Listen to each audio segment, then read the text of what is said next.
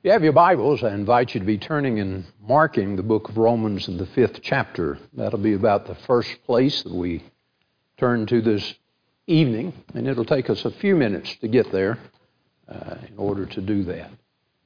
Appreciate the presence of each of you. I'm glad to be able to be with you and to preach this evening, and hope that it'll be something that we can all appreciate and that it will help us.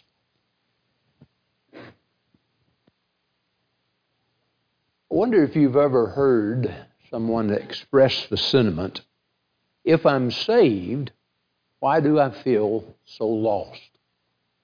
If I'm saved, why is it I feel so lost? I don't know that the author of a book called Knowing I'm Saved ever actually used those exact terms. It's a book that Brent Bunnell and I have been looking at and studying some on Mondays afternoons, and I thought that he used that phrase, but when I went back and looked, I couldn't find it. Brent found one similar, but not the same thing. But it's certainly a sentiment that he expresses in the book, that he thought that he was saved, but that at times he felt so lost. In fact, he talks about when he was about 6 years old, hearing a lot of what we might call hellfire and damnation preaching, and he was scared.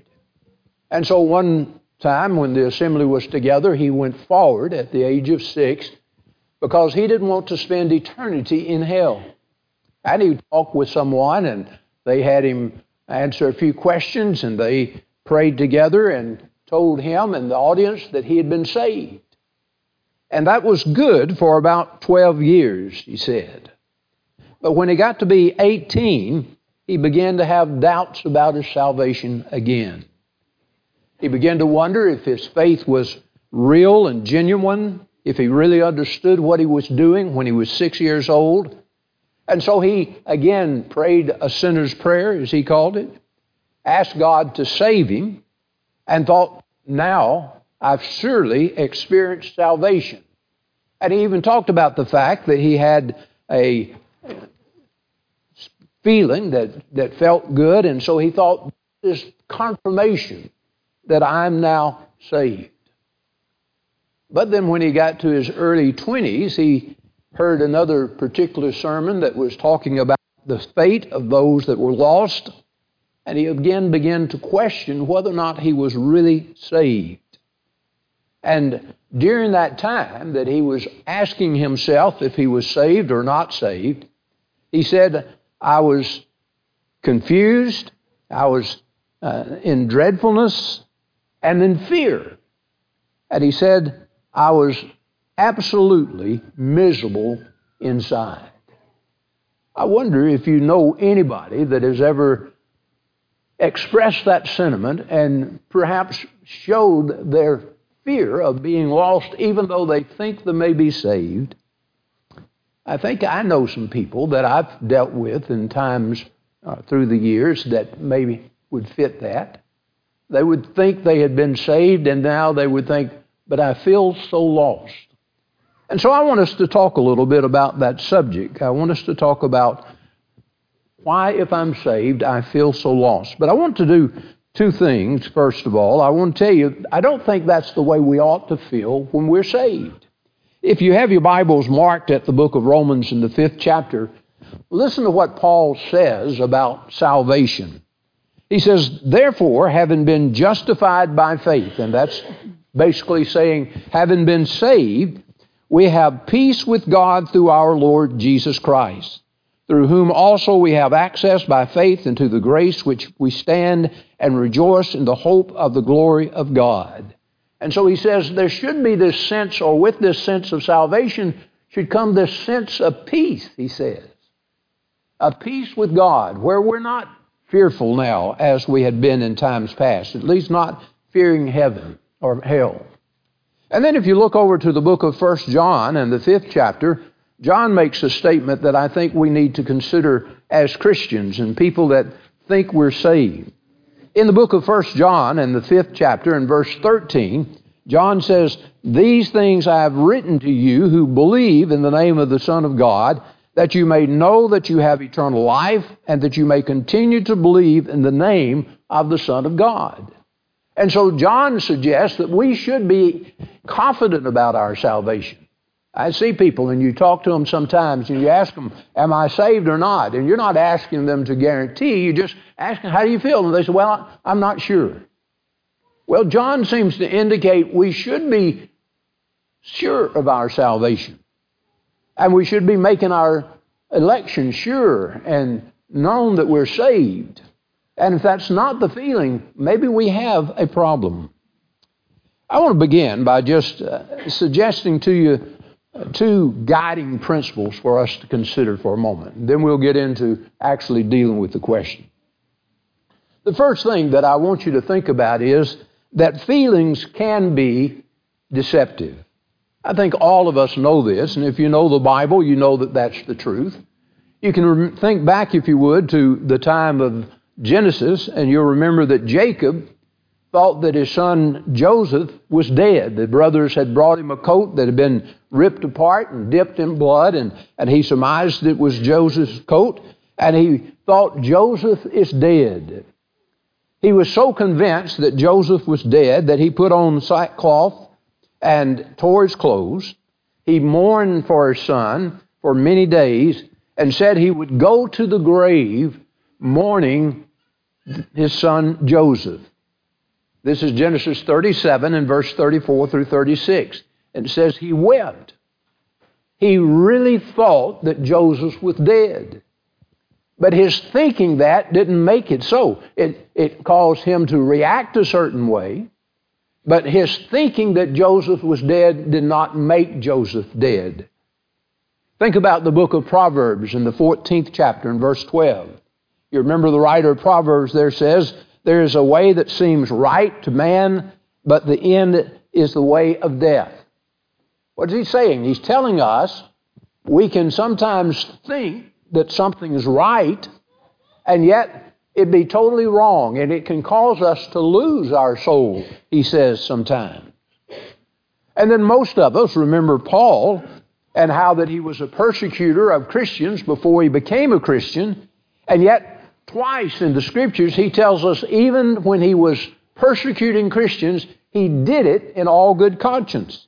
Acts the 23rd chapter and verse 1, Paul said, I lived in all good conscience unto this day. Even while he was persecuting Christians, I lived in all good conscience.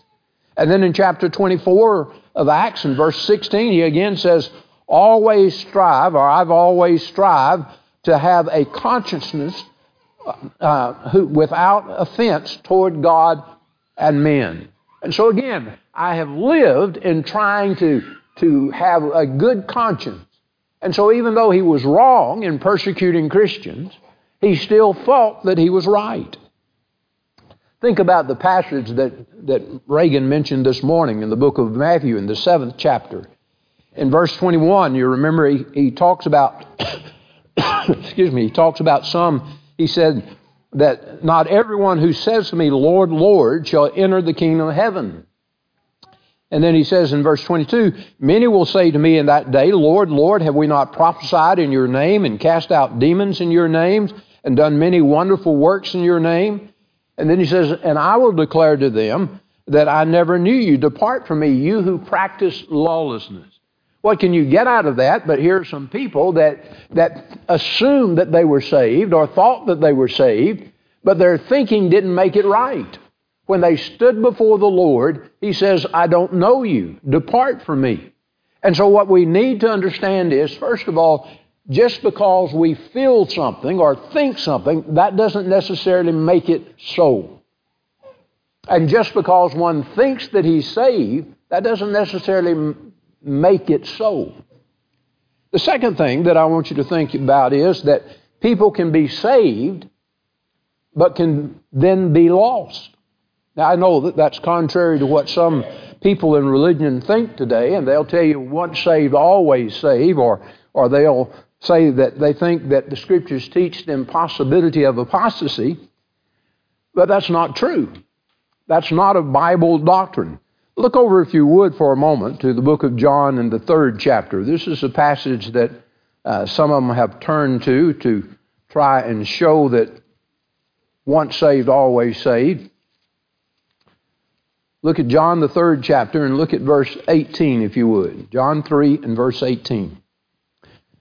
There Jesus is the speaker, and he says, "He who believes in him is not condemned, but he who does not believe is condemned already." And they'll pick up this part and say, he who believes in him, if you believe in God, then, or in Christ, then you're not condemned.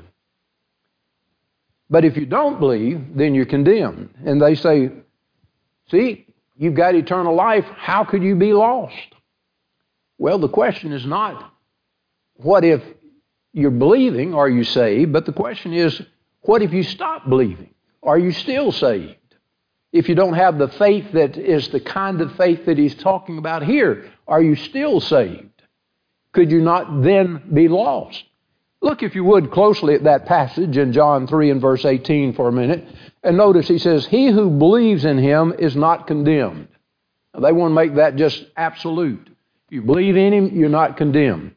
But look at the second part. But he who does not believe is condemned already. My question is, can that person that does not believe, can he become a believer? The answer is sure. That's what the gospel is all about. It's about convincing people that don't believe to believe that Jesus is the Christ, the Son of the living God.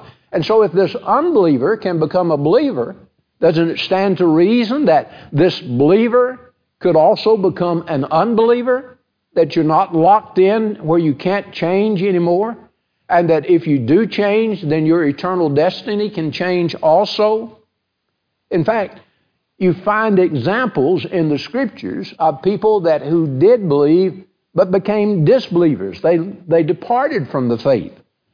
In the book of 1 Timothy, in the 5th chapter, in verse 11 and 12, 1 Timothy 5 and verse 11 and 12, Paul writes and tells Timothy, refuse the younger widows, for when they have begun to grow wanton against Christ, they desire to marry. Now listen, having condemnation because they cast off their first faith. Here's somebody that had faith and they cast it off, and the Scripture said because of that, they're in condemnation. As long as they believed, they were okay. But when they cast off their faith, then they're no longer saved. Look, if you would, also to the book of 2 Peter and the 2nd chapter. You see a second example in the Scriptures of people that had one time been saved but lost that salvation. Looking at 2 Peter, the 2nd chapter, and beginning in verse 20. For if after they have escaped the pollution of the world through the knowledge of the Lord and Savior Jesus Christ, in other words, here's somebody that has heard about Christ and obeyed Christ and done what Christ said and has now gotten salvation. They have put on Christ. He said, and they are again entangled therein, or again entangled in them and overcome. The latter end is worse with them than the beginning. So here's somebody that is a Christian that has faith, but at some point in time they lose that faith. And now he says they're worse off than they were to begin with. And so we can lose that salvation. I've known people that had faith at one time or another and yet lost that faith. I knew a man when I was in Arkansas that had faith and served well, and then he had a wreck and his wife was injured very badly, and he became angry at God and just gave up the faith for a long time. And others have given up the faith at times. And so we need to start our study about, if I'm saved, why do I feel so lost? Remembering these two principles. One, feelings doesn't make it always right. You can feel something and yet still be wrong. And secondly, even though you might be saved at some point in time, you can also lose that salvation if you lose your faith. So remember those two things as we go through. Now, let's consider this question. How come, or how can I feel like I'm saved, or because I think I'm saved, how can I feel so lost? And what I want to do is suggest to you three answers, perhaps, to this question as to why you might think you're saved and yet be lost. or feel lost? First of all, it could be because you're basing your hope not on the true Scriptures of God, but you have determined your plan of salvation for yourself, or you've listened to somebody that has told you what to do, and you did that, but you never really looked at the Scriptures themselves to know that you're following the Scriptures and doing what the Scriptures tell you to do. There are people that don't know really what the Bible tells them to do about salvation. I've talked with people in times past, and we'll get down to maybe Acts 2 and verse 38 that says, Peter tells them to repent and be baptized in the name of the Lord Jesus Christ for the remission of sins. And I've had them say, I didn't know that passage was in there. And yet they're claiming to be saved, and yet they don't know that the Bible says, repent and be baptized in the name of the Lord Jesus Christ. And numerous people will tell you, I'm saved, and yet they're not baptized.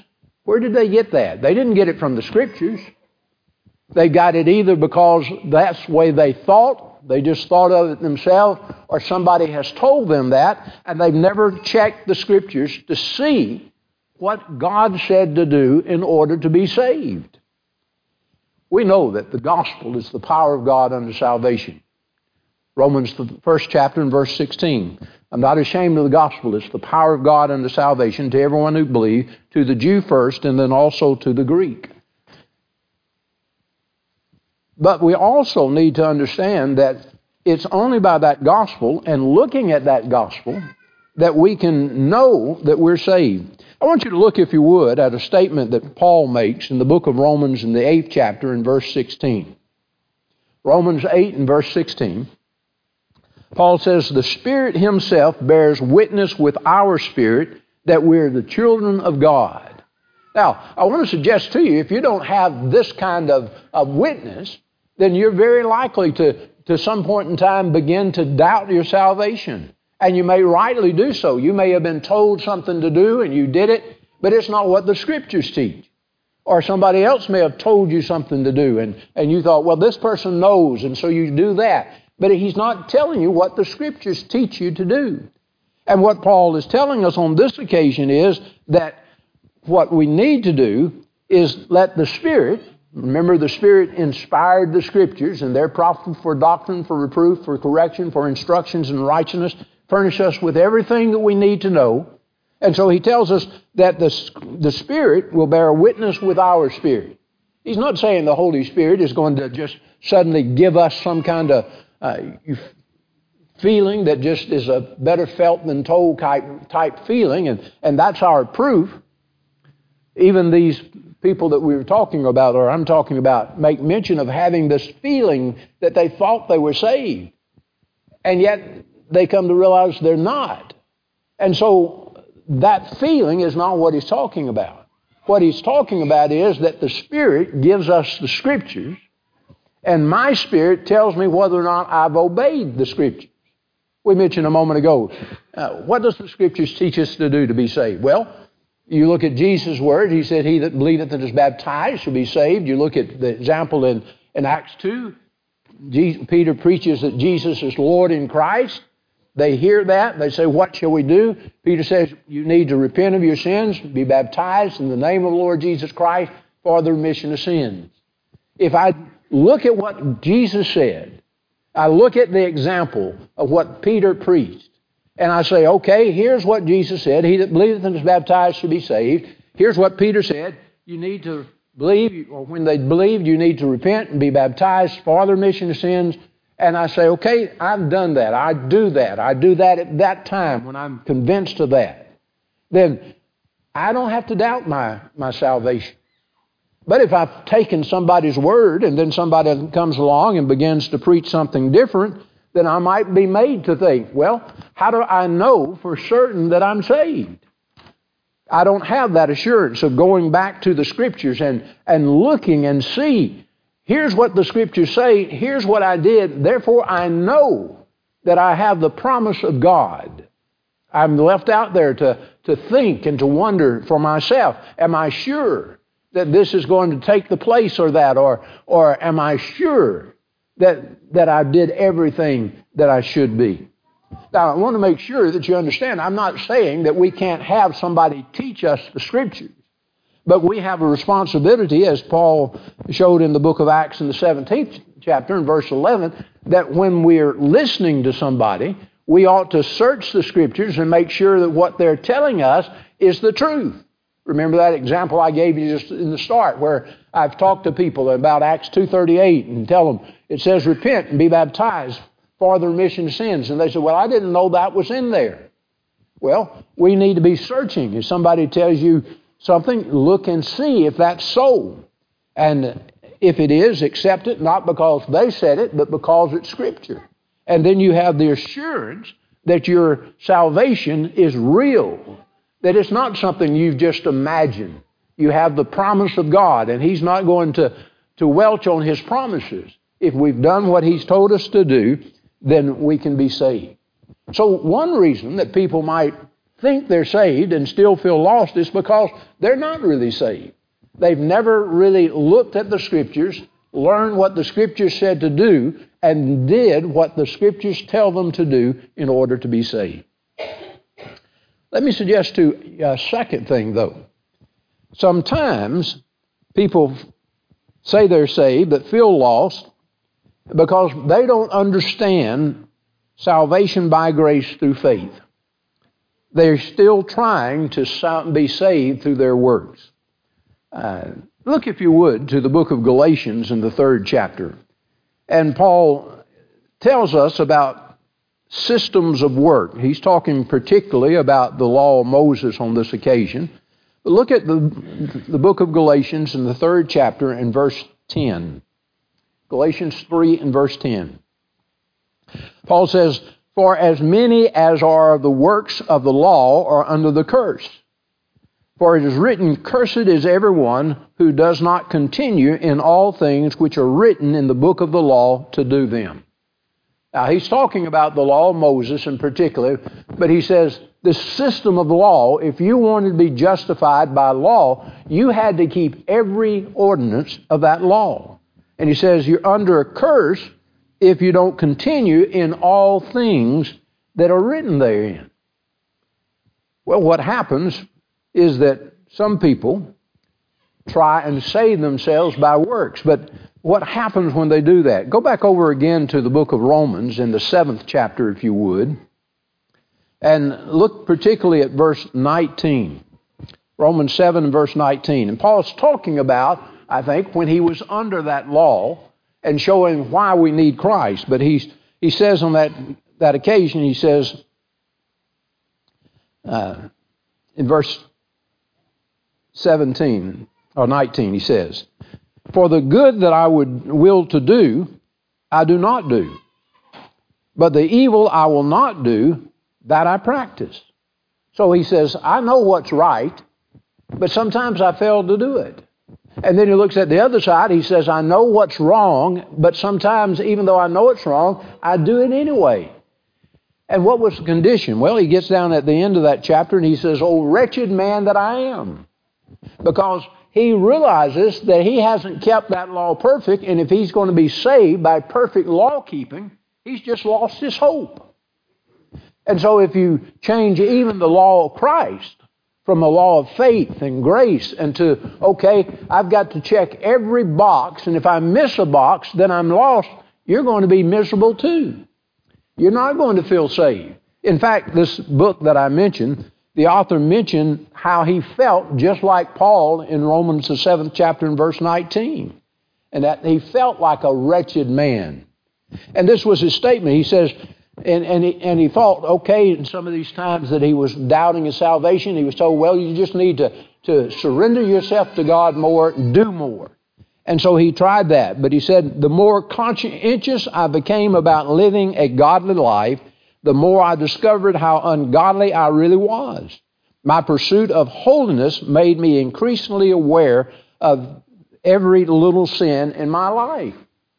When he started trying to really just focus on the law and keep the law perfectly, he saw all his inconsistencies. And he realized that if I've got to keep the law perfect in order to be saved, I don't have salvation. And that's a big part of one of the times he talks about. He just had tried to make a law of works, and he realized he couldn't live perfectly. And so he felt condemned. We need to grasp and understand what we're talking about salvation by faith, by grace. In fact, go back for just a moment to the book of Galatians in the 3rd chapter. We read verse 10 where he said, "Cursed is everyone that doesn't do all things." But then listen, in contrast to that, to verse 11. He says, "But that no one is justified by the law in the sight of God is evident, for the just shall live by faith." He's quoting an Old Testament prophecy and just saying, even the Old Testament realized we didn't make it by works. We made it by faith, he says. That was the promise, that we'd be justified by faith. He said, "Yet the law is not of faith, but the man who does them shall live by them. Christ has redeemed us from the curse of the law, having become a curse for us, for it is written, 'Cursed is everyone who hangs on the tree.'" Let me just point out to you, and we've mentioned this before, he talks about cursed are those that don't continue in all things. That's one curse. But when he talks about Christ, he says, it is written, "Cursed is everyone who hangs on the tree." That's not saying that he broke the law of Christ or the law. He's just saying it's thought that if you hang on the tree, you must have done something bad and must have been cursed. And so he bore that curse. And by bearing the cross, of course, he paid a price and made a sacrifice for our sins, is the idea. I want you that you might really see the idea of salvation by grace. I want you to turn, if you would, to the book of Romans in the 3rd chapter. And we've done this before, but I think it's worthy of our looking at again and making sure that we understand the idea of salvation by faith or by grace through faith. I want you to look at Romans 3 and verse 23. And let me give you the background for a moment. Paul has declared that we're saved by the gospel. It's the power of God unto salvation. And then he seeks to show in the remainder of chapter 1, the Gentiles didn't keep that law. They didn't keep any moral law perfectly, and so they're lost. And then in chapter 2, he shows that the Jews also failed to keep the law perfectly, and so they're condemned. And so you get down to chapter 3 and verse 23, and here's his conclusion. "For all have sinned and fall short of the glory of God." That's if we were going to be saved by the works, all of us are lost. None of us have kept all of what God has said perfectly. So he says, being justified freely by his grace. Now, we mentioned just a moment ago in one of our passages that justification really carries with it the idea of being pronounced right. But it's basically saying salvation. If you're justified, you're saved. It's sin that condemns you, and so if you're justified or pronounced right, then you're saved. And so now he says, we've all sinned, but I'm going to justify you freely by grace. So justification, salvation by grace. But that doesn't stop there. He says, through the redemption that is in Christ Jesus. And my question is, what is redemption? Well, look back to the book of Ephesians in the 1st chapter, and Paul talks about in him, talking about Christ, we have redemption, the forgiveness of sins. So here's what we have. We have salvation or justification by grace through redemption, through forgiveness in Jesus Christ. And then he goes on to say, in Jesus Christ, whom God set forth as a propitiation by his blood through faith. So we have salvation, but it's not just automatically given to us. It's salvation through redemption because of our belief in Jesus Christ. When you hear salvation by grace, salvation by faith, or salvation through the forgiveness of sins, it's always the same thing. It's a salvation that has come because of God's grace. He paid a price for us and gave the sacrifice for us in Jesus Christ. And what he does with that sacrifice, it gives him the abilities to forgive us of our sins and still be just in doing that. And he does that to those who believe in Jesus as that propitiation and does what he tells them to do so that they are forgiven of their sins. If you look down to Romans again, he tries to emphasize this, that we're not saved by our works, but by our faith, again, through redemption, through forgiveness, by first of all using Abraham. Look at chapter 4 and verse 1. What then shall we say? That Abraham our father has found according to the flesh? For if Abraham was justified by works, he has something to boast about, but not before God. For what does the Scripture say? Abraham believed God, and it was accounted to him for righteousness. And so he says, here's how Abraham got to be righteous. It wasn't by his works that he kept everything that God said do perfectly. He says it was by his faith, and his faith was accounted to him for righteousness.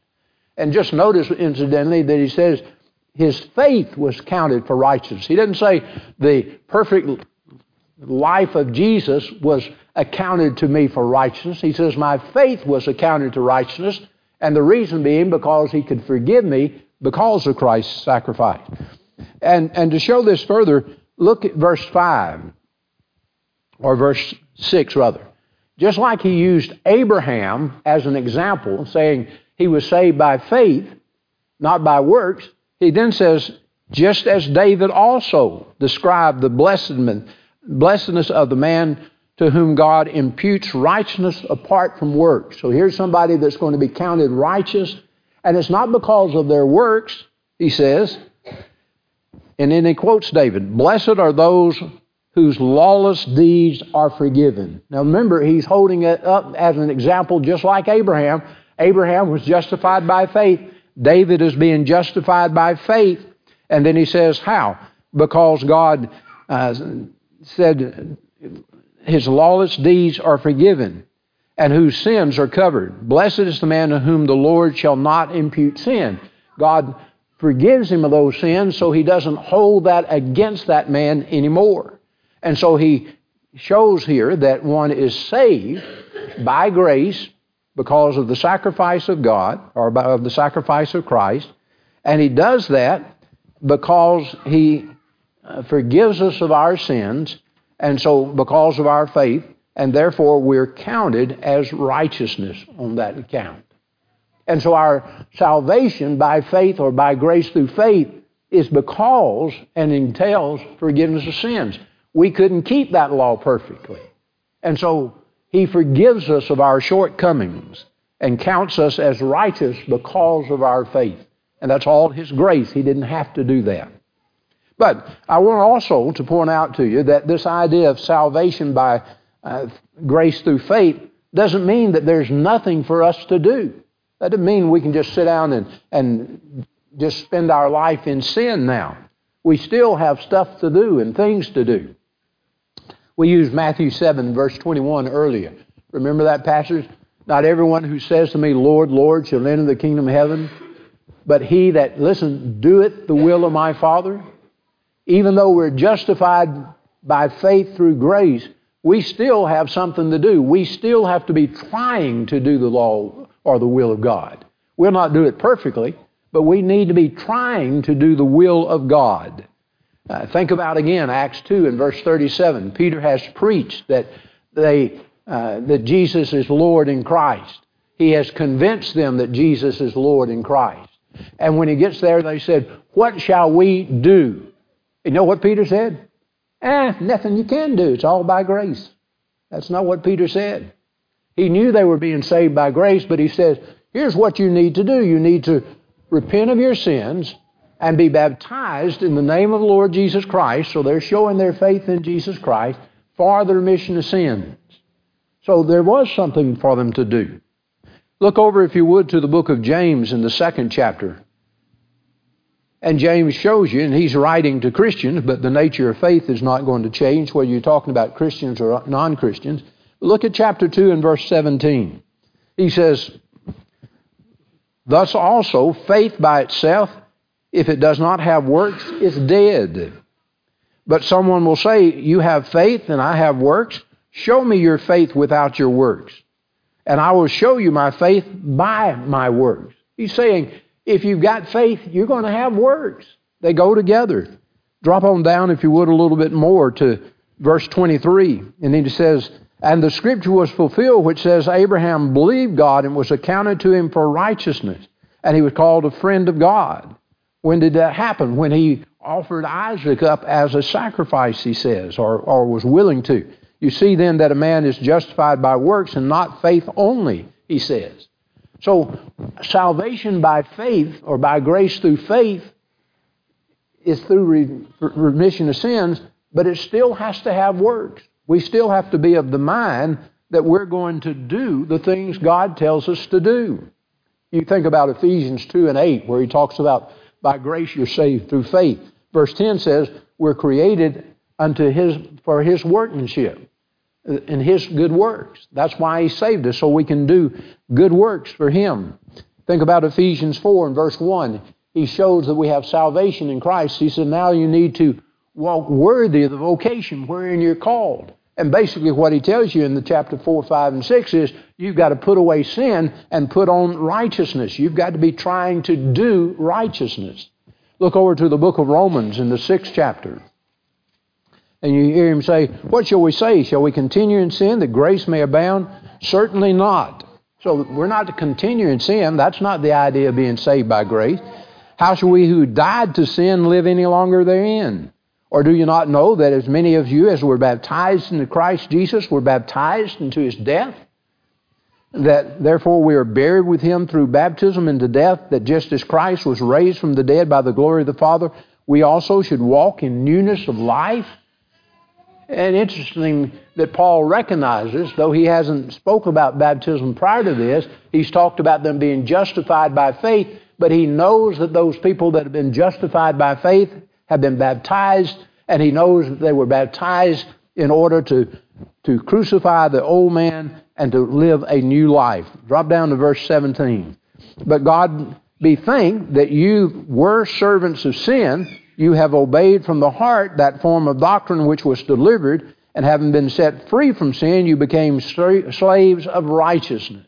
That's the Christian. We're now slaves of righteousness. We don't have to, and not going to be able to do righteousness every time and all the time, but we are a slave to righteousness. We keep trying to do righteousness is the idea.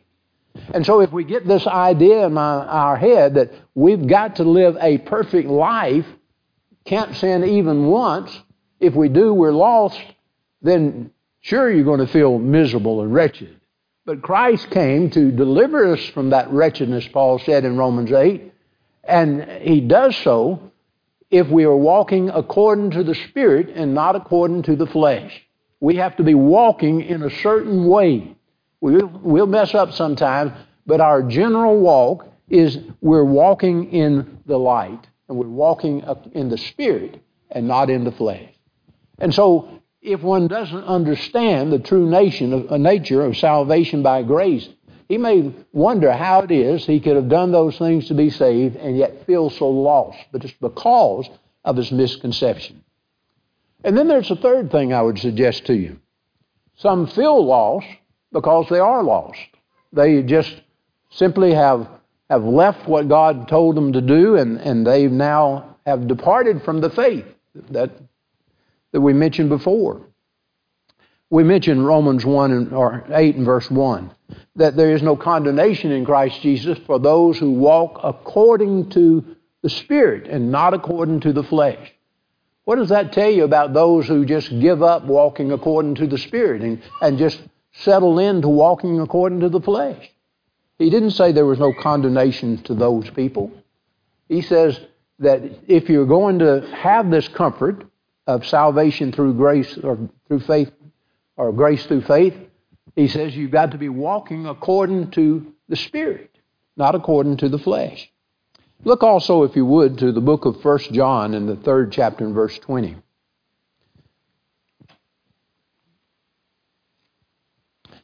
On this occasion, John writes in verse 20, he says,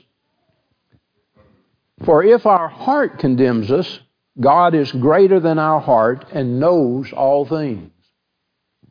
Basically, he's just saying, if I don't think I'm doing right, then God knows I'm not. Now, go back up a little bit, if you would, to about verse 10 and see the context of this. He says, in this the children of God and the children of the devil are manifest.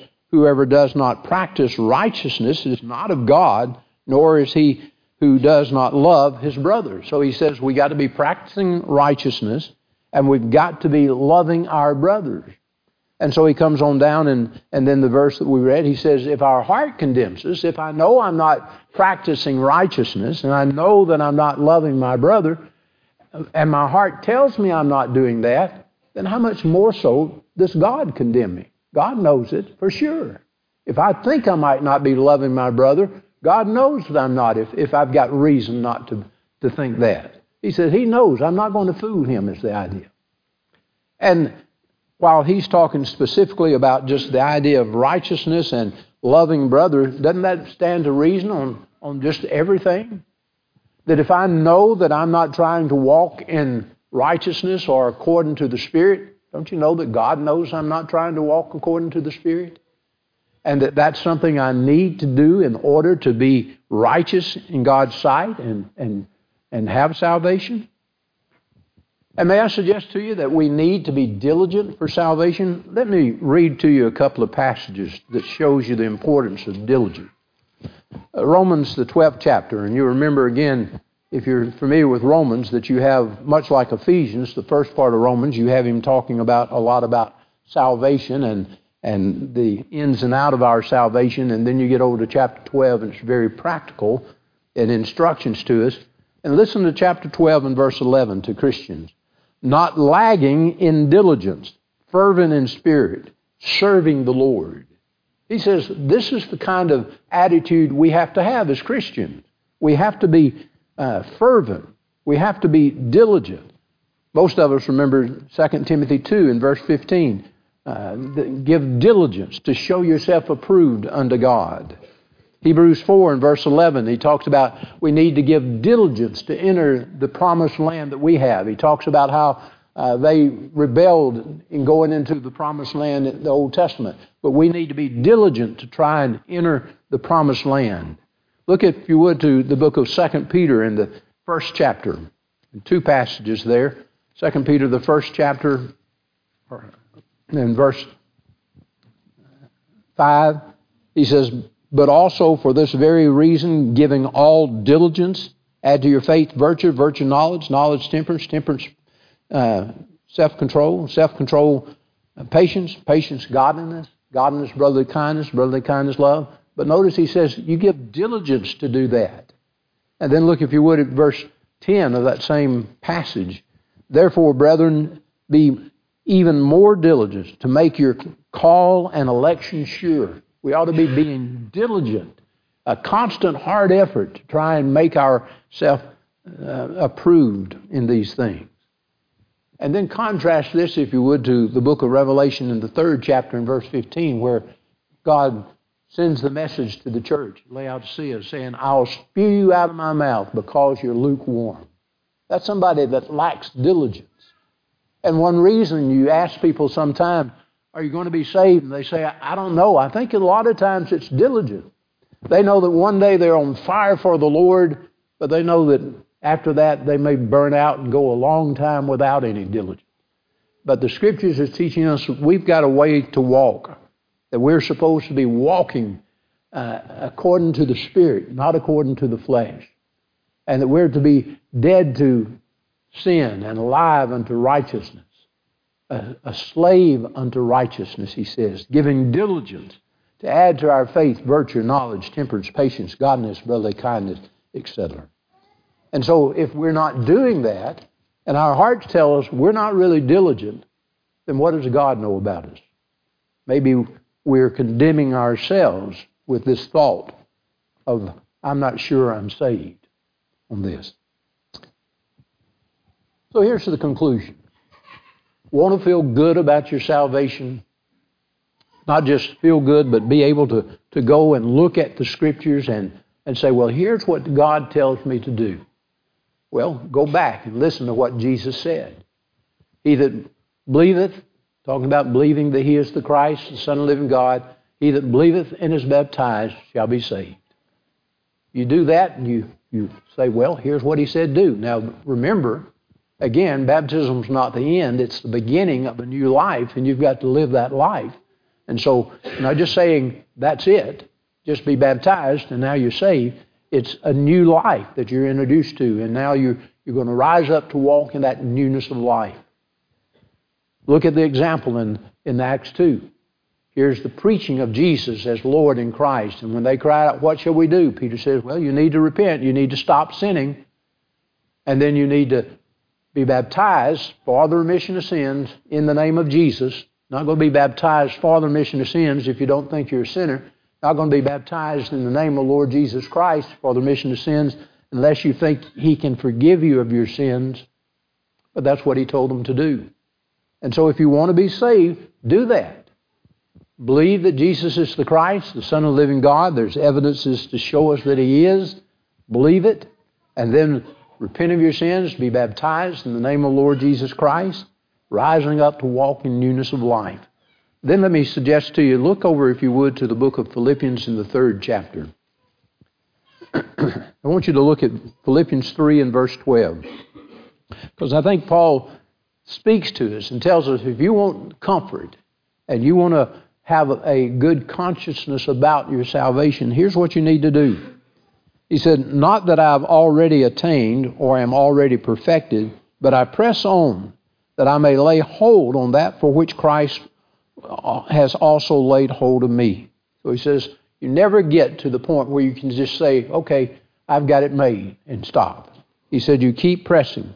He said, brethren, I do not count myself to have apprehended, but this one thing I do, forgetting those things which are behind and reaching forward to those things which are ahead, I press toward the goal for the prize of the upward call of God in Jesus Christ. So he says, always pressing forward, reaching forward. Then he says, therefore, as many of us as are mature have this mind, and if anything otherwise, God will reveal it to you. Nevertheless, to the degree that we have already attained, let us walk by the same rule. Let us have the same mind. So he says, walk according to where you've attained. You find something is taught in the Scriptures today, then you start doing it. If you hadn't been doing it, you start today. You walk wherein you've attained. You've learned that you need to repent, be baptized, haven't done it, that's where you start today. If you learn that you need to be a slave to righteousness, not a slave to sin, then you start that today. Whatever you learn today, that's what you start. You add that to your life and you walk by that. And he says, if that's our attitude, if that's truly our attitude, where we're walking where we're pressing always, giving diligence to press toward the mark, and always are walking where we've already attained. And if we're lacking somewhere else, we ask God, God, show me, because I want to be right, and I want you to forgive me. And if we know we've done something wrong, we ask for forgiveness. And God's mercy is there. It's there for the Christian as well as the non-Christian. And that's how we're saved, not because we live a perfect life, but because in Christ we can have this forgiveness as we go to God and ask for forgiveness. And He counts our faith as our righteousness. If you're here today, don't go through life wondering whether or not you're saved. Don't let that doubt be in your mind and keep you from enjoying life and enjoying Christ. Make sure you obey the Scriptures, look at the Scriptures, follow the Scriptures. If you've fallen short, then get forgiveness. If you want that comfort today and you don't have it and we can assist you, we'd invite you to come as together we stand and sing.